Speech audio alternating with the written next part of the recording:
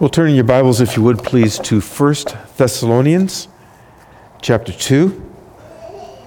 Our text this morning will be verses 14 through 16, but I will read, just as a reminder from last week, verse 13, and to gain the context. In the three verses that we'll preach from this morning, verses 14 through 16, the Apostle Paul commends the church of the Thessalonians for their perseverance under persecution. And that turns out to have been the evidence that the Word of God was in fact at work in them. It's when we are willing to suffer for the faith that we prove that God's Word came to us or comes to us with power in and of itself, as the Holy Spirit works in you, to keep us, to have kept the Thessalonians believing the gospel. See, the Word of God has the power to convert men's souls, and it has the power to bring them to faith in Jesus Christ, and it has the power to strengthen us to endure the trials that the world puts on us as we suffer for the sake of the gospel. So the Thessalonians' willingness to suffer for the gospel was proof positive that the Word of God was at work in them.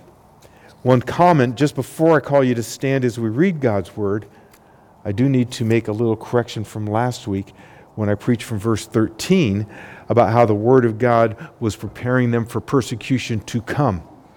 Well, that was an error on my part. It was evidence of persecution endured. And so with that, please stand for the reading of God's Word, 1 Thessalonians chapter 2, verses 13 through 16. And we also thank God constantly for this, that when you received the Word of God, which you heard from us, you accepted it not as the word of men, but as what it really is, the Word of God, which is at work in you believers. For you, brothers, became imitators of the churches of God in Christ Jesus that are in Judea. For you suffered the same things from your own countrymen as they did from the Jews, who killed both the Lord Jesus and the prophets, and drove us out, and displeased God, and opposed all mankind, by hindering us from speaking to the Gentiles that they might be saved, so as always to fill up the measure of their sins. But wrath has come upon them at last. May God bless the reading and now the preaching of His Word. Please be seated. You know, there comes a time in most of our lives, or for many of us, there came a time in our lives when our words get put to the test. When the things that we say we believe, the things that we say we stand for, the things we say we will do when push comes to shove, as we like to say, well, it happens. And our commitments to these things that we have proclaimed get tested. Some circumstance comes along that relates directly to what we've said, or maybe even just thought we were fully committed to. For example, the soldier's courage when the bullets start flying. The accountant's integrity when he can cover his own tracks. The doctor, when his Hippocratic oath stands next to a viable but as yet unborn child. The husband, when that woman passes by and the next seems to want to follow of its own accord. We have these circumstances that most of us have come across, and if you're younger than some of us, you will come across, where your words get put to the test. Do you really believe what you said you believe? Are you really committed to this way of life? To this way of thinking, to this moral scheme? There comes that crisis out of which we emerge strengthened in our commitments or dismayed at how easily they slipped away. Has that happened to you? Have you had those opportunities where you could stand for what you said, you could stand for what is right as you thought you might, and perhaps, God willing, you did, or perhaps you fell away? You know, in Israel's history, the Reubenites wanted their allotment of the promised land to be on the east side of the Jordan, on the opposite side from where the rest of Israel was going. And they promised that if they were granted that they would fight on the other side of the Jordan with all the rest of Israel until the land was subdued for them. Then they would go back to the land that they wanted on the east side of the Jordan. And all that just to say, Moses warned them in that time. They made these commitments. They said, this is what we'll do. And Moses said something, and this relates to us today. But if you will not do so, Behold, you have sinned against the Lord, and be sure your sin will find you out. See, God in His providence arranges circumstances that put our words to the test. The Reubenites' word was put to the test when they had to come across with the rest of Israel and fight until the land was subdued before they went back and got their own land. And if they did not do so, your sin will find you out. Circumstances will come along, and your commitment will be proven for what it really is. Now, most of us probably have a pretty uneven history in this regard. Times of moral courage where the price of dereliction was as nothing compared to maintaining integrity, and times when courage failed and you caved to pressure or some temptation. We find in these verses 14 through 16 of 1 Thessalonians 2, where Paul gives them the evidence that he saw that proved to him that the Word of God really was at work in them. The end of verse 13, the Word of God which is at work in you. And in the very next verse, verse 14, when he says for, F-O-R, he cites the reason for why he could say what he did at the end of verse 13. The Word of God is the only power, you see, that's going to bring us victory in persecution. The Word of God is the only thing we have that's going to see us through that. The Word of God is the only thing that will see you through those smaller crises, if you will. The sort of things I mentioned at the beginning.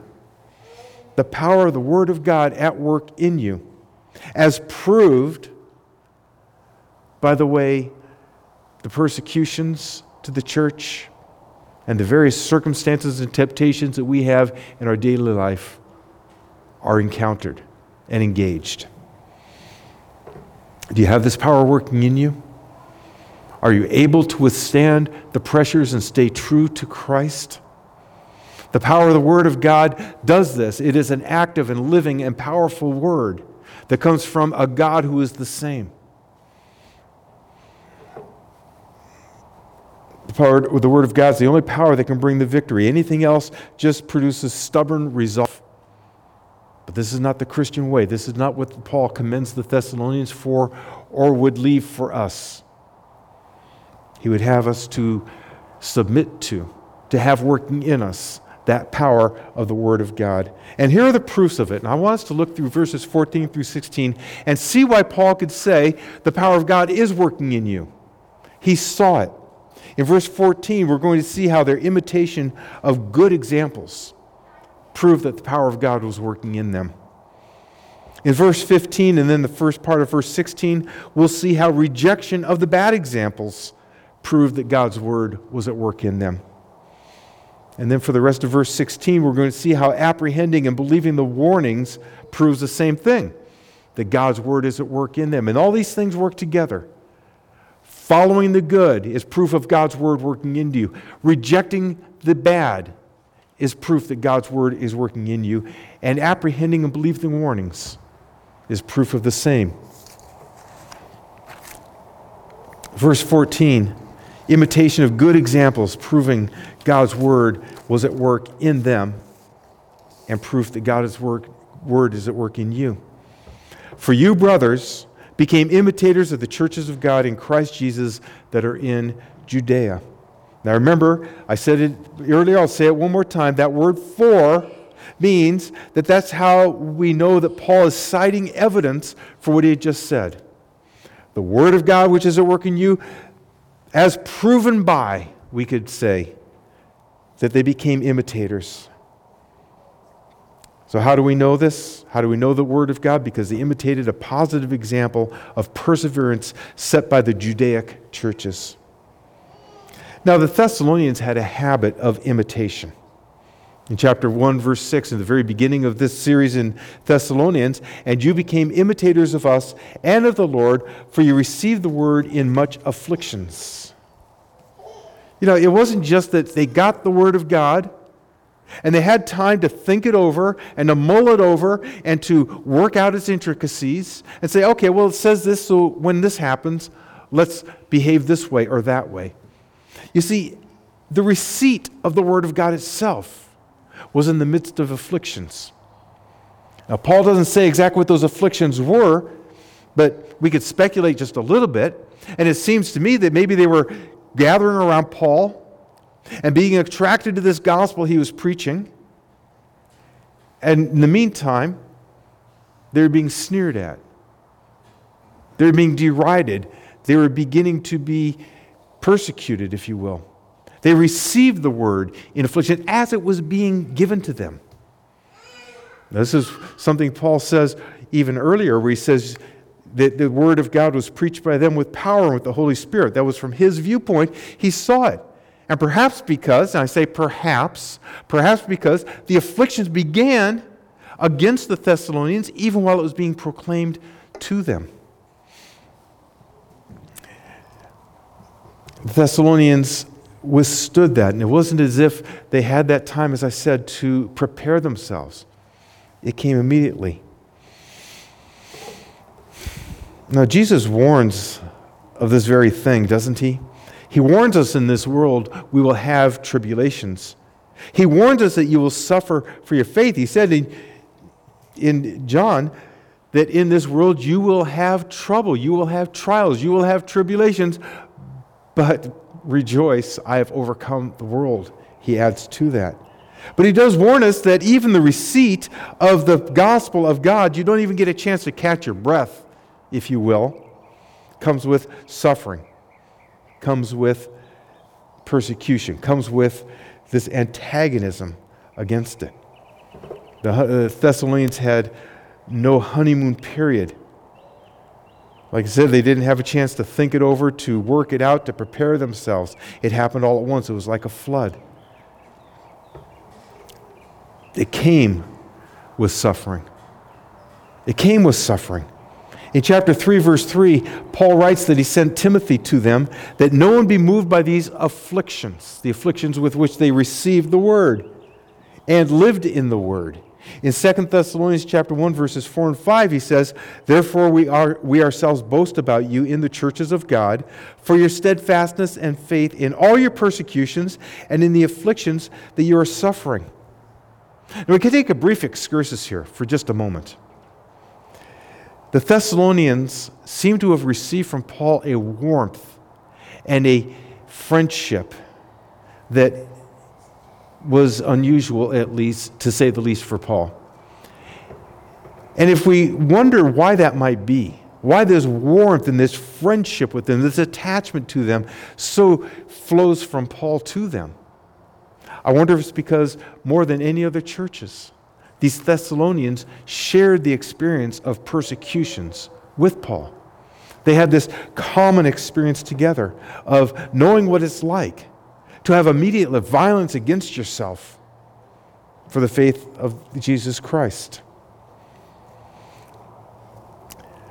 So how was it that the Thessalonians, what was the cause of the Thessalonians being able to endure these persecutions and stay true to the faith? And for ourselves, to stay true as we walk along the way in all the things that come at us. Well, there's two causes that we can see right here in the text. First, the power of God's word at work in believers. And this is primary to what Paul is saying here. So it's primary in this message. It's the power of God's word at work. I spoke about this at some length last week, and I don't want to repeat too much of that, except to remind you that God's word is powerful. It's such a simple statement that's so profound. God's word is powerful. Reading the word of God, memorizing the word of God is all good. But remember, as you read it, it's not just words. It's the power of God. It's a living and active word that as you ingest it, if you will, it's a word that transforms you more and more. It strengthens you. It empowers you. It makes you more and more able to do God's will. God's word, attended by His Holy Spirit, it does more than just influence, it converts. It can change your soul, the word of God, which is able to build you up. That's Acts chapter 20, verse 32. The word of God, which is able to save you, as I've said, James chapter 1, verse 21. The word of God, which accomplishes that for which it is sent, Isaiah chapter 55, verse 11. The word of God that will discern the thoughts and intents of your heart. That's Hebrews chapter 4, verse 12. This Word of God, more than just words, more than just something to memorize and regurgitate, is a Word of God that can actually accomplish in you God's will. In the Thessalonians, it accomplished God's will that they would persevere and stay true to Christ in the midst of much afflictions. And this is what Paul credits the Thessalonians' perseverance to. To their grand endurance? No. To how wonderfully they came together and made a covenant among themselves that they're going to respond this way, that way? That would be good too. But what is the cause of any of that? The Word of God working in them. So that's first. And second is the desire to follow the example of other churches was proof that they were indeed recipients of the Word of God and that power in them. The desire to follow good examples. The desire to imitate those who are following Christ and staying true to Him.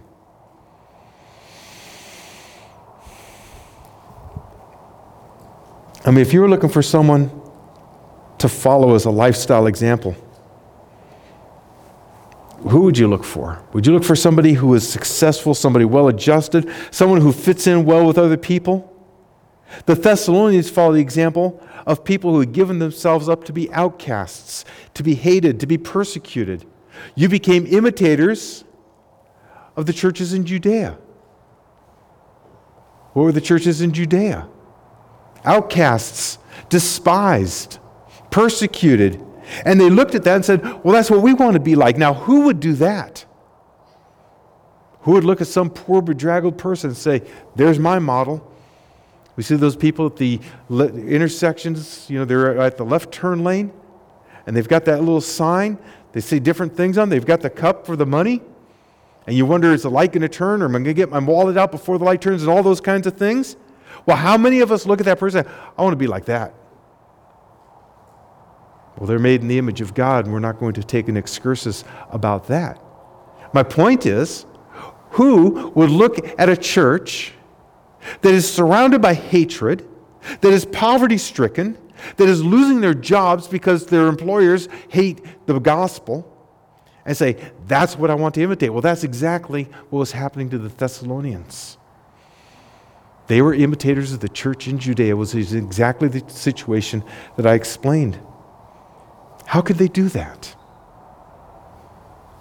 How must we pick our godly examples? Well, they did it by the power of God, by the Word of God that was working in them, that made them want to be like Christ no matter the cost. We all need examples. Paul says, follow me as I follow Christ. Could Paul have imitated Apollos? Could Paul have tried to be more eloquent and speak better the way Apollos could? Sure. But insofar as Apollos follows Christ, and insofar as it was to make the gospel clearer and more plain in his speaking, would it have been wrong to be an encourager like Barnabas? I'm speaking those two who Paul knew so well. Well, no. But the goal has to be to follow Christ. And this is the Word of God working in someone that looks for that Christ-like, that godly example to follow. Who do you look for to imitate? Well, let it be that one, no matter their social status, no matter their job, race, color, sex, whatever it is, that one who follows Christ and sets that scheme before you, no matter what. And here, in this immediate context, that one whose faith has been tested, that one who's been, as we say, up against it, and came out purer for the lesson. You say, I want to be like that, no matter the cost. This proof of the Word of God working in you. Do you have that Word working in you? Do you know this Word? Do you see the examples of godly men? You go back to Moses. You can speak of Elijah. You can look at Paul. You can look at Apollos even. So many we have. Primarily, and most importantly, of course, the Lord Jesus Christ. We all need examples. We all need someone to follow. That's why we have the Scripture before us, and that's why we have each other. It is my belief that someone who looks around says, well, yeah, we're to be imitating others as they imitate Christ. I should find that godly example. We're all here together to encourage, to exhort, to build up. Yes, but there's nobody here I can follow, really. Well, that's just arrogance. If you think that way, I tell you plainly, it's just pride and arrogance. God has given you the whole fellowship here. And amongst this group, there are those you can look to and say, I want to be like them, not because of their job, money, the kind of spouse they're married to, or anything like that, but because they follow Christ. For the Thessalonians, as they followed Christ, as they endured the persecution, it was proof that the Word of God was working in them. And for you to look for and follow that godly, Christ-like example, no matter the cost, is proof of the same. So the Thessalonians, they sort of looked around and they said, okay, who are we going to follow? Well, we're going to follow those trouble-infested people from Judea. Let's be like them, because their faith stood firm as a testament to Jesus Christ, the very Word of God. Well, Paul goes on, he says, you suffered the same thing from your own countrymen as they did from the Jews. There's this correlation, you see, that their countrymen, and these are Thessalonians, so these are pagans, these are idolaters, as the Thessalonians themselves had been, that they turned away from those gods.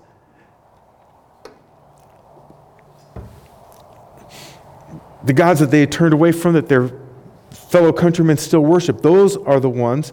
They did the same thing to them as the Judaic churches received from their neighbors, who were Jews, of course. You suffered the same thing from your own countrymen as they did from the Jews. Now, it's very likely that none of the Thessalonians had ever met a member of the Jerusalem church. Now, if they had, it might have gone something like this as they talked to them. Let's say they're sitting at a Starbucks or wherever 2,000 years ago they would sit for some fellowship, having a cup of coffee. And the guy from the Judaic church, speaking of the persecutions, they might have said something like, that was tough. That was really hard to get through. The Jews had this guy that they sent out against us. He imprisoned us. He watched us be executed, and he approved of it. He even went to foreign lands and dragged us back here to be punished for believing in Jesus. Man, that guy was rough. And you'd say, well, who is he? I'm going to watch out for this guy. And he'd answer, be careful. His name was Saul. He's like the Pharisee of all Pharisees, the meanest guy you ever met, and he's tough. His name was Saul. Now he goes by Paul. And he claims to be a Christian. You got to watch out for this guy. You see where I'm going with that? Suffered the same things from your own countrymen as they did from the Jews. How did Paul know that? If they hadn't been there, the Thessalonians hadn't been to Jerusalem, they hadn't seen all that. Well, Paul knew what the Jerusalem churches withstood and could compare it to what the Thessalonians were withstanding, because Paul was the one who brought it to them in Judea. He's the one who taught them who to imitate and why. He was the leader of the persecution. Now, it wasn't like the traitor who reveals his former nation's secrets. There is no secret. It's the power of God at work in believers that makes persecution bearable. Paul knew this from his own experience. He watched the young church grow in the face of his best efforts to stop it when he was Saul. And Paul was able to tell them from his own experience as a persecutor what the Jerusalem church had gone through and was going through. He knew the experiences were the same from his own experience on both ends.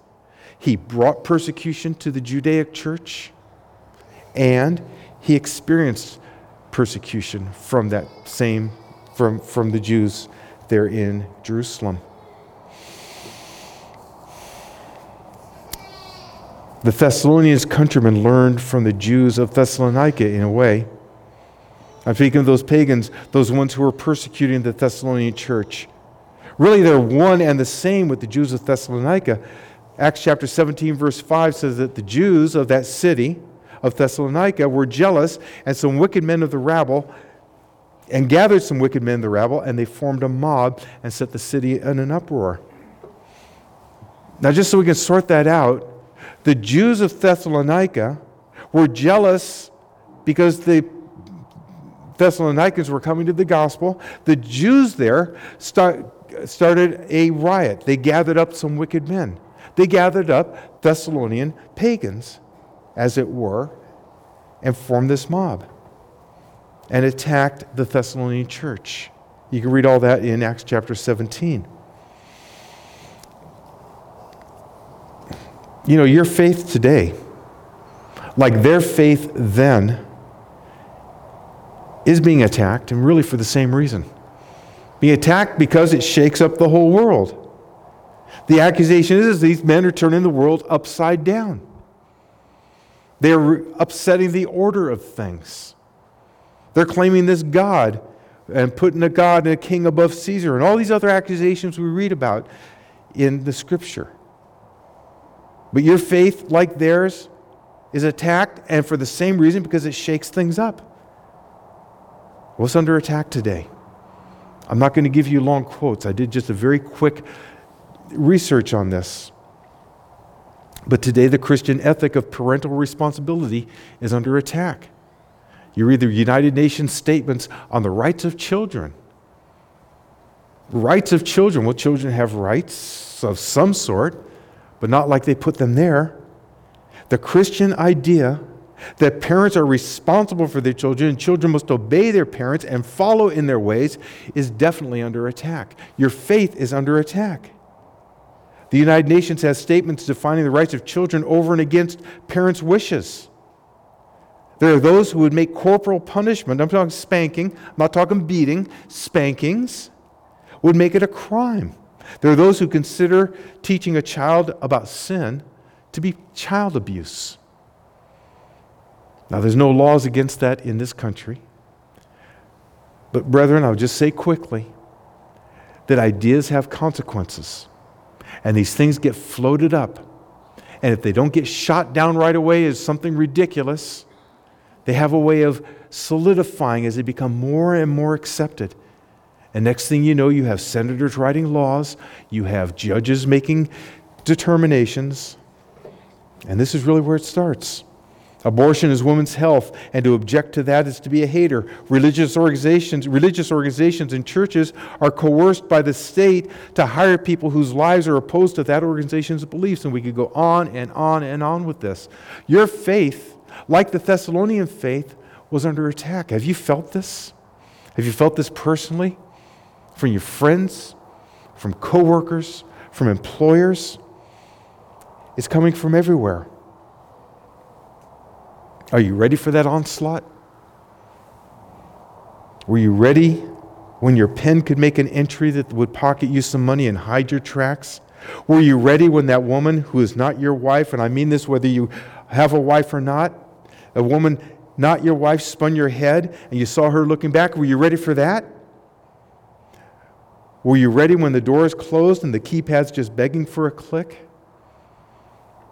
The point I'm making here, we talk about the big stuff. We talk about a church in Thessalonica under persecution. Enemies of the gospel of Jesus Christ trying to destroy a church. And they're ready for it. And so I'm asking you, are you ready? And I go to these seemingly small things. You say, hold on, Pastor. Hold on a second. First you talk about big things like persecution, churches being destroyed, and then you move to this piddly-diddly little small potato stuff. I'm ready to fight the beast at Ephesus. Isn't that enough? Let me give you an excerpt from one of Jesus' parables. The parables of the 3 men who were given talents when the master left, 10 talents, 5 talents, 2 and 1. 4 men. In the middle of it, he says, this is Jesus speaking, this is his parable, and he also who had the 2 talents came forward saying, Master, you delivered to me 2 talents. Here I have made 2 talents more. His master said to him, Well done, good and faithful servant. You have been faithful over a little. I will set you over much. Are you ready for the persecutions that are sure to come against the church? Are you ready to fight the beasts at Ephesus? Are you ready to be surrounded by your former friends and derided? And to lose your job, to lose homes, all sorts of things. Don't assume you're ready for that quote-unquote big stuff, the hard stuff, the hero's challenge until you've gotten through some of the more mundane, smaller things. You don't move on to calculus until you've mastered algebra. The Word of God's working in you is the same powerful Word that makes you faithful in little over the 2 talents as it makes you over much. Makes you faithful when the eyes are forward, no matter who's going by the other way, because the heart is right. The heart is right, not just stubborn resolve that I'm not going to look. A heart that wants to honor Christ and stay true to commitments. But don't assume that you're ready for the big stuff until you're faithful in the small. The Thessalonians, it seems like the big stuff hit them right away, so it's a bit of an exception. Most of us have to start small and work our way up. The Word of God working in you is the same powerful Word that can make you faithful in little and in much.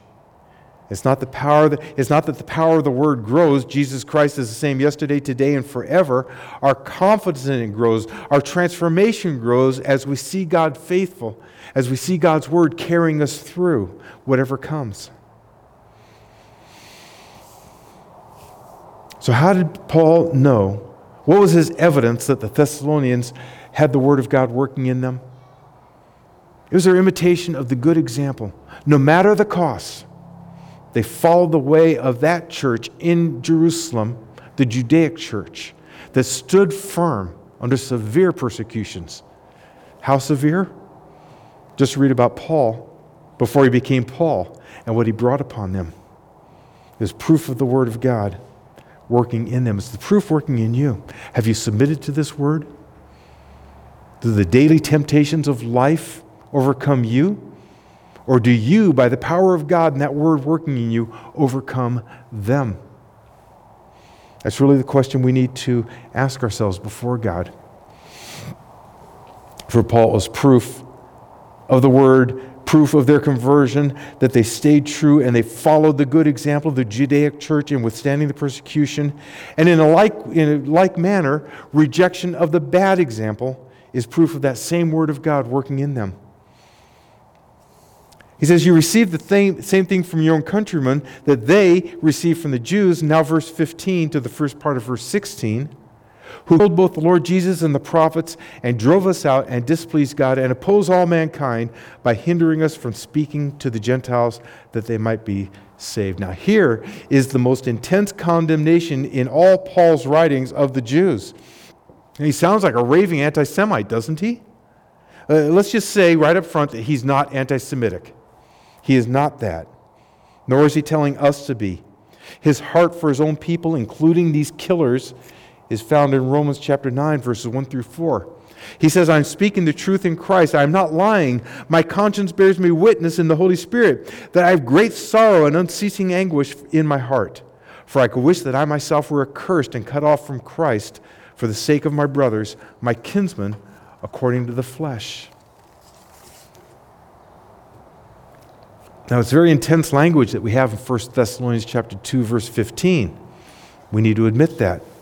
But Paul no more condemned every Jew without distinction than you or I would, every American, if we said something like, America is guilty of murder for the wanton slaughter of the unborn. If I said that, you would agree with that. But what I mean by that you are guilty of it? That you did it? Of course not. Of course not. Nor does Paul mean that when he speaks of the Jews, and it sounds like he's speaking of all Jews no matter what. No, it couldn't be. If I said that this has become a godless nation led by demonic influence and we've trashed any semblance of biblical marriage by the laws that have been passed, you would agree with that. But of course, I wouldn't mean you, particularly the nation as a whole.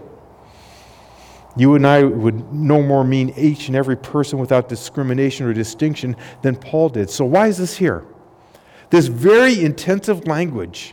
As he's speaking about the Word of God working in the Thessalonians, and I'm speaking about the Word of God working in you, why do we have such intensive language here? It's really kind of hard to figure out. There's a scholar named Denny, who's quoted by Hibert, just to give proper attribution. He says, it is the vehement commendation by a man in thorough sympathy with the mind and spirit of God of the principles which the Jews as a nation had acted in every period of their history. The vehement condemnation. The idea is that Paul's just so exasperated. What am I to do with this people? Well, I don't want to go into a long excursus about Paul not being anti-Semitic. I think it's pretty clear he's not. But we mustn't be ashamed that the biblical evidence does focus on Jewish obstinance against the gospel as being surprising, exasperating. Romans chapter 3. He says, then what advantage has the Jew? Or what is the value of circumcision? Much in every way. To begin with, the Jews were entrusted with the oracles of God. And he goes on to list even more. And then in Romans 6, he repeats much of the same theme. If they had all this, why are they so violent against the gospel as a whole? Paul, of course, was a converted Jew. Jesus rightly said salvation is of the Jews. He being born to a Jewish family, he being born a Jew. I myself converted from Judaism. So not every Jew. But on the whole, I could see Paul being exasperated. If you had all this advantage, you had the oracles, you had the prophets. Well, Jesus himself held the nation at large as responsible. The nation at large, not every person. But he said, therefore I send you prophets and wise men and scribes, some of whom you will kill and crucify, and some you will flog in your synagogues and persecute from town to town, so that on you may come all the righteous blood shed on the earth, from the blood of righteous Abel to the blood of Zechariah the son of Berechiah, whom you murdered between the sanctuary and the altar. Truly I say to you, all these things will come upon this generation. So we have very hard language we must not be ashamed of. This is proof to Paul, though, in the Thessalonian context of these things coming upon them and the Word of God working in them. And the proof was that they're able to resist even such intensive attacks as these. So let's go back quickly through Paul's indictment there. They killed the Lord Jesus and the prophets. Well, the Romans did the injustice, but who demanded it? The Jews. It was Pilate who stepped aside from Roman justice. But it was the Jews who said, crucify him and let his blood be on our heads and our children's heads. Not everyone, but as a whole. They killed the Lord Jesus and the prophets. They drove us out. Now, my friend Brian Borgman said something really interesting in a message that he preached on this same thing. That if you drew a map of Paul's missionary journeys, which are pretty easy to find, right? Overlay it with a map of the Jews following Paul from town to town. He said it'd be almost exactly the same. You just overlay the two, you wouldn't be able to see any difference. They followed him. Wherever Paul went, he found Jews in their synagogue, and when they heard the gospel, they started gnashing their teeth against the gospel. And it wasn't enough that they rejected the gospel, they had to follow him to make sure others rejected the gospel and displeased God, which I think flows pretty naturally from what I just said. Now we have to think about this for a moment. Does God find only Jewish opponents to the gospel displeasing? In 2 Thessalonians chapter 1, verses 8 and 9, Paul writes about flaming fire inflicting vengeance on those who do not know God, and those, not Jews only, those meaning everyone, on those who do not obey the gospel of our Lord Jesus. They will suffer the punishment of eternal destruction. You see, opposition to the gospel displeases God no matter who it is. Do you know the gospel of the Lord Jesus Christ? Have you heard the words that we've been speaking about faith and repentance? Faith in Jesus Christ and repentance towards God? To recognize yourself, admitting yourself a sinner, and fleeing to the cross of Christ, where your sins were paid for by Him who knew no sin? If you reject that, it doesn't matter to God if you're Jewish or atheist or Buddhist or what. It displeases God. More to the point, if you stand in others' ways of receiving this gospel, that displeases God. They displease God and they oppose all mankind. That's a very interesting phrase. Oppose all mankind. No, I just don't want the gospel for me. No, you're opposing all mankind. No, I'm just trying to keep away from my children. No, you're opposing all mankind. Listen, I just can't buy this thing about this eternal Son of God who's God, and then he comes and becomes a man, and he doesn't do any sin, and then he dies. And, we get all these cynical explanations of it and descriptions of it. You're opposing all mankind. If God so loved the world, they sent his only Son to save the world, then to oppose the gospel by which the world could be saved is to oppose men for whom it's intended. You're opposing all mankind. It's not just a personal choice. Well, it is your personal determination. I shouldn't use the word choice. Gentile believers in Thessalonica were equal to the Jewish believers in Judah, just as the Jewish opponents in Judea were equal to the Gentile opponents in Thessalonica. And the ones who are resisting and opposing the gospel and chasing Paul from town to town, and you yourself, when you stop the gospel from being declared to anyone, in opposition to all mankind, because you're in opposition to God's will. Paul's language seems to be a warning of the determination of Jesus' enemies that they have to wipe out the church. And so let us take warning as we look to ourselves and need that power of God working in us in order to resist such an intensive attack against us. It's not just a debate that one wins and the other loses. It's displeasing to God and opposition to all mankind. And it's determined and it's powerful.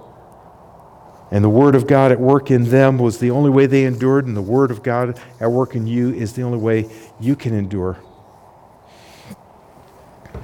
So Paul knew that that Word was working in them because they followed the positive example no matter the cost. They rejected the negative examples. And finally, verse 16, the second part of that to the end, we need to apprehend the warnings. And as we apprehend and believe the warnings that we're given, that's also proof of God's Word at work in you. So as always to fill up the measure of their sins, but wrath has come upon them at last. Wrath and salvation come in equal measures in the gospel. We're going to draw to a close very soon here, but I want you to think about this. If you've come here or if you're listening to this message and you know not the Lord Jesus Christ, wrath has come upon them at last. What does that mean? That they got wiped out right then and there? Well, of course not. Could it mean the soon coming destruction of the temple in 70 AD, just a few decades after this? That's very possible. There's another way to look at this too. You see, the gospel comes to you in equal measures of the salvation of God by faith in Christ, for by grace you have been saved through faith, and that not of yourselves, it is the gift of God, not of your own doing, so that no one shall boast before God. That's the good part, right? And you hear that. You say, okay, so God, by faith in His Son, Jesus Christ, will save my soul. It's equally wrath and condemnation. Because when you hear this message of salvation and you reject it in opposition to all mankind and in displeasure to God, to reject that message is to give the basis for God's wrath against you. That you rejected the cross of Jesus Christ. That you said this one either didn't live, didn't die for me, wasn't God, whatever basis on which you reject it. The message I'm telling you of Jesus Christ and salvation in Him is salvation to you if you will believe this gospel. It is eternal life. It is salvation. And if you reject it, that same message is wrath and condemnation, because the wrath of God was poured out for you upon Jesus Christ. And if not upon him, then upon yourself. The gospel message is equally salvation and wrath. It says, so as to always fill up the measure of their sins, like a cup with things being poured into it. And often we have in the scripture the idea of you drinking the cup of God's wrath, experiencing in your own person. And they're filling up the measure of their sins by their opposition to the gospel. And wrath has come upon them because they heard the gospel.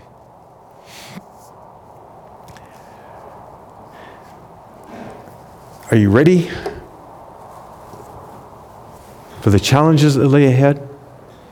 Are you ready for the small things in your personal life? The big things that may come upon the church? Only by the power of God, only by that word of God working in you, can you be ready.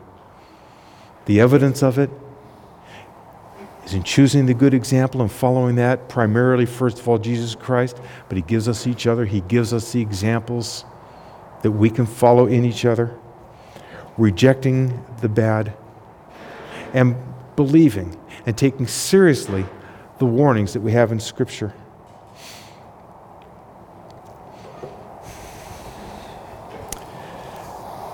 You know, when they have those crises, those circumstances that force us to reveal how committed we really are, many of us have fallen, many of us have stumbled, many of us have let that head whip around and gotten a neck strain from it.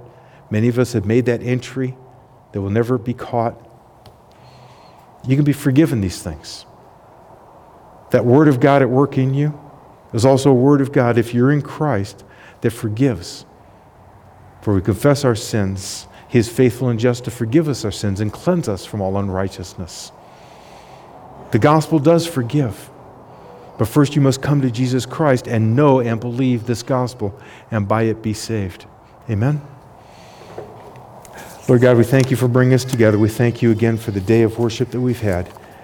And that you, Father, might continue to mold us into the image of Jesus Christ. And that we, Father, might by this gospel be able to, by the word of God at work in us, follow your ways, withstand the pressures of the world around us, and give you all the honor that you might be shown to be more praiseworthy. And Father, that you be pleased to receive this glory. For we ask it in Jesus' name. Amen.